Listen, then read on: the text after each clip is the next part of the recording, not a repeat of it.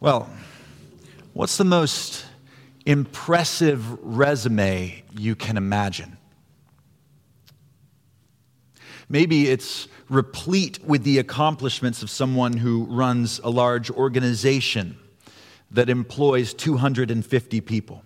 Someone whose voice is known across the world because it's broadcast over 2,000 outlets in 32 countries. Someone who has a wide-ranging influence. Maybe it's the resume of someone who's written an awful lot of books and has lectured at the world's most prestigious universities. Maybe it's the resume of a sought-after speaker who has graced the stage before military audiences, academics, government leaders, including parliament. Maybe it's the resume of someone who's accumulated no less than 10 honorary doctorates. Someone who's regarded as a champion of the Christian faith, on whose ministry the souls of thousands are said to depend. Who knows, maybe it's even the resume of someone whose international organization has a humanitarian arm, whose central goal is to relieve at-risk children and women affected by poverty, disaster, and human trafficking. Well, probably that's not your resume, but wouldn't it be quite something to have one like it? Well, what I've just outlined for you is, in fact, the resume of the recently deceased celebrity apologist, Ravi Zacharias. If that name sounds familiar to you, perhaps it's because you have read one of his books, or you've listened to one of his talks, or you've found intellectual buttressing for your faith in the ministry which bears his name. It may also sound familiar because last September, allegations of sexual abuse were brought against him. And on Thursday, the ministry bearing his name published the report of an independent investigation which determined that those allegations were true, beyond any reasonable doubt. The report says that likely for decades, Zacharias sexually abused women, using his influence and power to silence them, all the while embezzling vast sums of money to perpetuate his abuse. Now here's the thing. Ravi Zacharias had a dazzling resume. And I know because I worked through it line by line in my sermon preparation. But the shocking thing is that it amounts precisely to nothing. Now, you might want to quibble with me here and say, surely even the most villainous person can have achieved something. Surely something will stand up as of lasting value. Well, not if we believe the Christian tradition. Now, I don't mean that his books can't be read to some prophet or his talks can't be heard to our use. A friend likes to remind me that even Balaam's ass spoke truth. But as an index of the worth of his life before a holy God, Ravi Zacharias' resume is dust. Why? Because Ravi Zacharias, we have every reason to believe, lacked the one thing needful. St. Augustine, the great church father, put it this way: unprofitably hath he all who wants that one thing whereby he should use all. In other words, the most dazzling resume dissolves to ash if it lacks the one thing needful. And of course, Augustine is in good company here because St. Paul, of course, had said exactly the same thing. Even the most dazzling resume, if it lacks the one thing needful, amounts to nothing. And that one thing needful, we learned in our epistle reading this morning that Lindy read beautifully for us. That one thing is love. Not the love of affection, not the love of romance, not even the love of friendship, but that specific kind of love which in the Greek is called agape, and which older English translations render accurately and beautifully charity. Charity means more than almsgiving. Charity refers to the love by which one loves the unlovable. Without that love, Paul says, I am nothing. Open your Bibles, if you would, to 1 Corinthians chapter 13, and look with me at verses 1 to 3. Here, again, is an impressive resume, okay? Let's just go through it. Undergraduate degree in tongues of men and angels, Yale University, 1982 to 1986. Master's in prophetic powers, MIT, 1990. Understanding mysteries, PhD, Harvard, 1995. Grasping all knowledge, postdoctoral fellowship, Oxford University, 1998. Miraculous mountain moving, early career with a tech startup, San Francisco, 2000. Sacrificial giving, Time Person of the Year, 2002, 2006, and 2011. And finally, most impressively of all, martyrdom by fire, 2021. But all of this, Paul says, impressive, isn't it? All of it is nothing. Despite all that this person that Paul is imagining here in 1 Corinthians 13 has to boast, the resume lacks the one thing which would have made all the other gifts of any use at all. Look at 1 Corinthians 1 to 3. If I speak in the tongues of men and of angels, but have not love, charity, I'm a noisy gong or a clanging cymbal. And if I have prophetic powers and understand all mysteries and all knowledge, and if I have all faith so as to remove mountains, but have not love, I'm nothing. If I give away all I have, and I deliver up my body to be burned, but have not love, I gain nothing. Without charity, that particular love, without which one cannot love the unlovable, the kind of love that we might call gospel love, I am nothing. Now, many of us have heard this famous passage recited publicly, right? And you have heard it at a wedding, right? It's one of the ones that Vince Vaughn and Owen Wilson joke about in Wedding Crashers as sure to be heard at a wedding, right? That's the occasion that most of us associate this famous passage with. But for many Christians down through the ages, this passage was most commonly associated not with weddings, but with this particular Sunday, the final Sunday before the season of Lent begins. See, this coming Wednesday, is Ash Wednesday, when Christians around the world begin a 6-week season of fasting, of self-denial, of repentance, of preparation. Because Lent is a pilgrimage to the cross, and through it to resurrection on Easter Sunday. Well, today, for many Christians down through history, today is what they called Quinquagesima Sunday. Gina said, bless you. Quinquagesima, which simply means the Sunday roughly 50 days before Easter. It was the last of 3 consecutive Sundays which prepared Christians to enter Lent. And the reason that they returned to this passage every year on this day, fascinatingly, was because we all need to be reminded every year that the absolute precondition of Lent, the crucial thing which determines whether Lent is going to help us or whether Lent is going to hurt us, is whether we will have entered the season of Lent as those who have received the gift of charity, gospel love, love for the unlovable.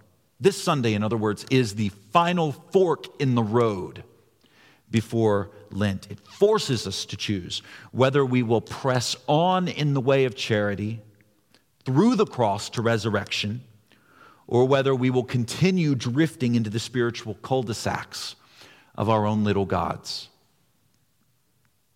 Now, I want to underline what I just said. I said either or. Lent will be either a help or a hindrance, either a gift or a threat. What Lent won't be is something in between. Lent is a season of repentance. It's a season of fasting and prayer. It's modeled on the 40 days of Jesus in the wilderness, being tempted by the devil. It's a season of discipline. And like all forms of Christian discipline, Lent is susceptible to moralism. It's vulnerable to being an appendage of religion rather than an instrument of the gospel. And so we remind ourselves as we return to these ancient paths that prior to the practice of Christian discipline must be this either-or question. Christianity is an either-or religion. We aren't meliorists. That is, we don't think that we improve bit by bit, that good and evil are a sliding scale, that we move along horizontally. No, Christianity says either we have gospel love, love that loves the unlovable, or we don't. Either we've received the gift of charity or we haven't. It really does. That's the basis on which we are counted, either living or dead before God. And if you think I'm making it up, you prayed it earlier. We prayed it together in our collect. Oh Lord, you have taught us that without love, all our deeds are worth nothing. Send your Holy Spirit and pour into our hearts that most excellent gift of charity, the true bond of peace and of all virtues, without which whoever lives is counted dead before you. So this morning I want to do a very simple thing. As Christians have done for centuries, I want to call us to inspect our hearts before we depart for Golgotha. And I want to call us to use Paul's description of love in 1 Corinthians 13 in order to do so. Now, this was originally a much longer sermon. And I was going to spend some time working in an expository way through 1 Corinthians 13, encouraging us to ask 3 questions. I wound up deciding that I would be better off simply giving you the 3 questions and sending you away to do your homework. I'll be doing it too. Here are the 3 questions that we need to use as we sit down with 1 Corinthians chapter 13 this afternoon over tea or coffee or a glass of wine this night, tonight. Number 1, am I cleaving to what is good? Number 2, am I fleeing from what is evil?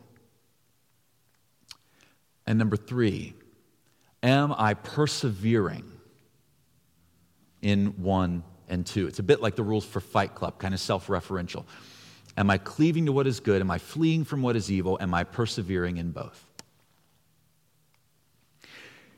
Now, the thing is, look, understand that none of us are going to make it unscathed if we sit down and we compare our lives to Paul's description of love. And that's because none of us is the Lord Jesus. But those of us who trust in Christ, those of us who belong to Him, we should see in Paul's description of love a shadowy representation of our own lives. Now, let me give you 2 cautions as you undertake this self-examination. Caution number 1, no Christian captures this description perfectly.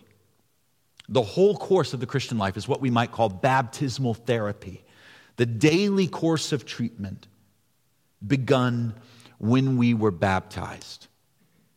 If you want a good baptismal theology, here it is. In baptism, the old Adam was drowned in you, and you became alive in Christ, the second Adam.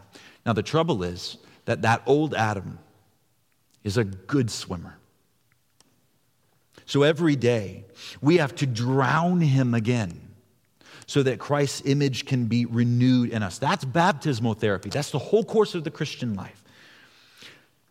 And it's why Paul's description of love is at best only a partial description of your life. But a partial description it should be. For as Paul says elsewhere, it is Christ in us, which is the hope of glory. His image is being renewed in us day by day as we die to sin and live to God. And therefore, this description of charity is truly, but not exhaustively, accurate of every Christian in whom Christ's image is being renewed. Okay, that's caution number one. Here's caution number two. Ultimately, like the questions from any textbook, using Scripture in a diagnostic way to see where you are is imperfect. Because as any physician will tell you, diagnostic questions only go so far. What you really need in order to make a truly informed diagnosis is an understanding of the patient's medical history. One of the characteristics of COVID-19 that makes it such a nefarious virus is its ability to capitalize on your particular weaknesses, to exploit your soft spots, as it were, which is one reason I think I'm right in saying that both the experience and the aftermath of the virus look so different for different people. Well, it's the same here. The thing to remember as you work through 1 Corinthians 13 in this diagnostic way to prepare yourself for Lent, the thing to remember is your spiritual history. Have I been ransomed by Christ? Did he start a good work in me? Because I know that the one who started a good work in me will bring it to completion at the day of Christ Jesus. Have I been baptized into Christ's death and so been made alive together with Christ? Have I received the gift of his Spirit who's united me with Christ by faith and testifies inwardly to my adoption as his daughter or as his son? These questions about your spiritual history are the questions in light of which the diagnostics of 1 Corinthians 13 can operate effectively in your life this afternoon or tomorrow or Tuesday. So I want to ask you, as you ponder these things in the quiet of your heart, does your conscience bear witness to the presence of these marks of gospel love, charity in your heart? If so, even if only partially, even in the faintest degree, then rejoice in that, brothers and sisters. Give God thanks, because that actually shows you that God is near to you. He's communicating the love that he is to you, refashioning you in his image. If, on the other hand, you do not recognize Paul's description as even elementally true of your life, if you look at it and you say, I have no idea who that is, no idea what it would be like for this to apply to me in the faintest.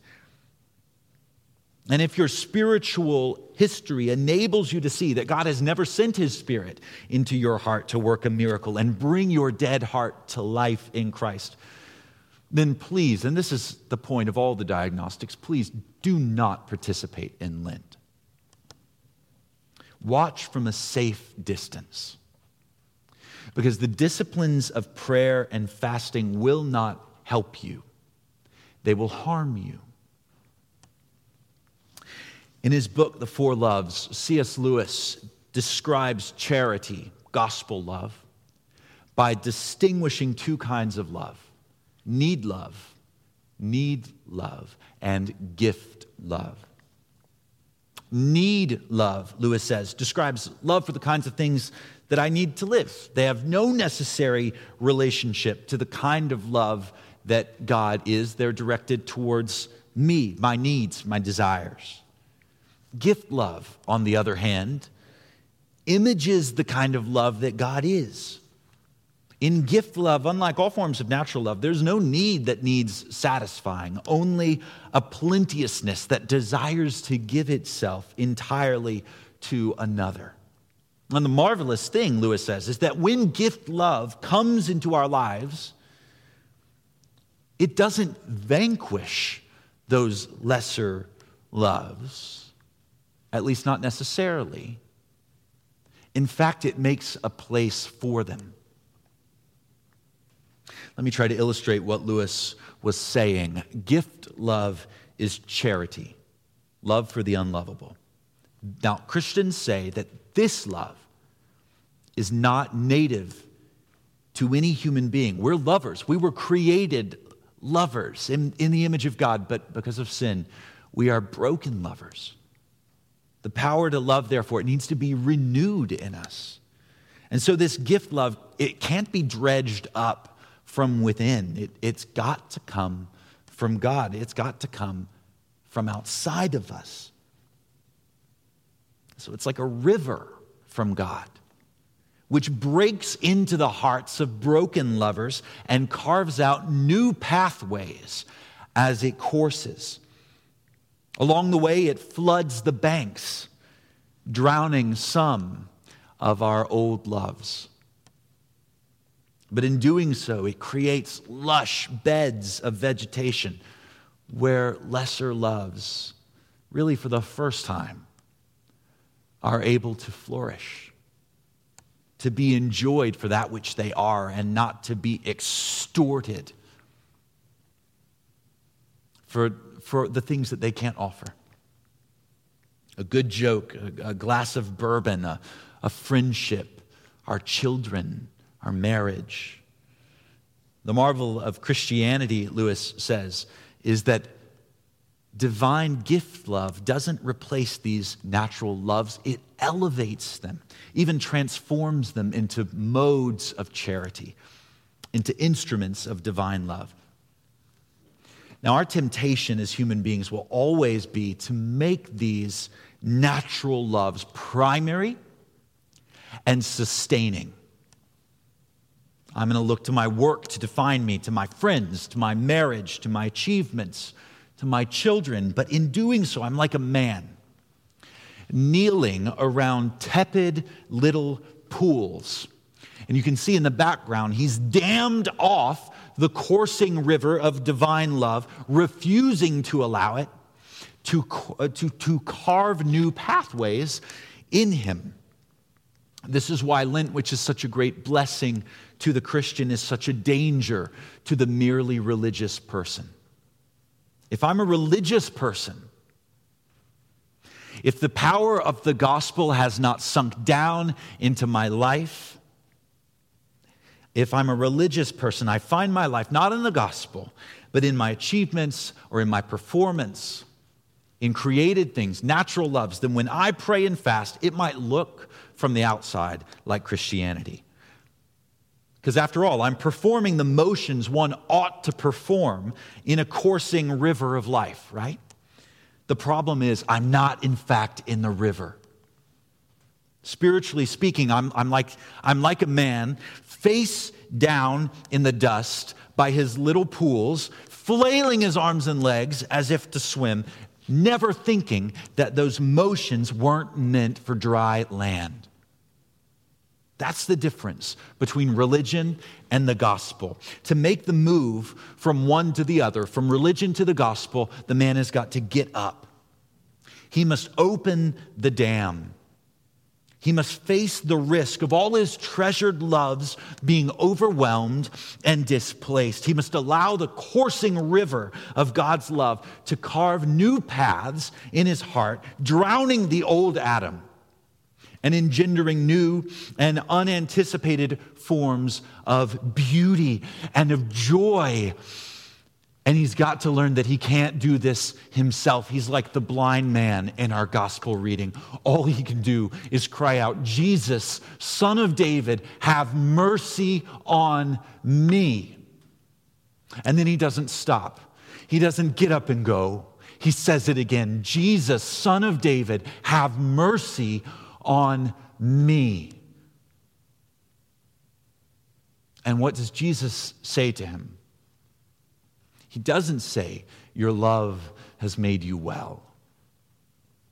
He says, "Your faith has made you well. You have put your trust in the right place." If you're a religious person, beware of Lent. Practicing it without love, you'll be like that man flailing on the dust. You'll have a lousy time and you'll wear yourself out. First, you need to come to the dam. Measure the risk.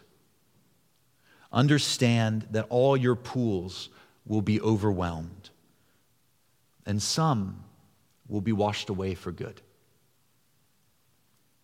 But if you'll open the dam and let the river in, if you will cry out, Jesus, Son of David, have mercy on me, then just watch the river flood your life with new life. Watch it carve a new course in the withered earth of your heart. Let it take up your flailing limbs and make of you the lover that you were created to be. In the name of the Father, and of the Son, and of the Holy Spirit. Amen.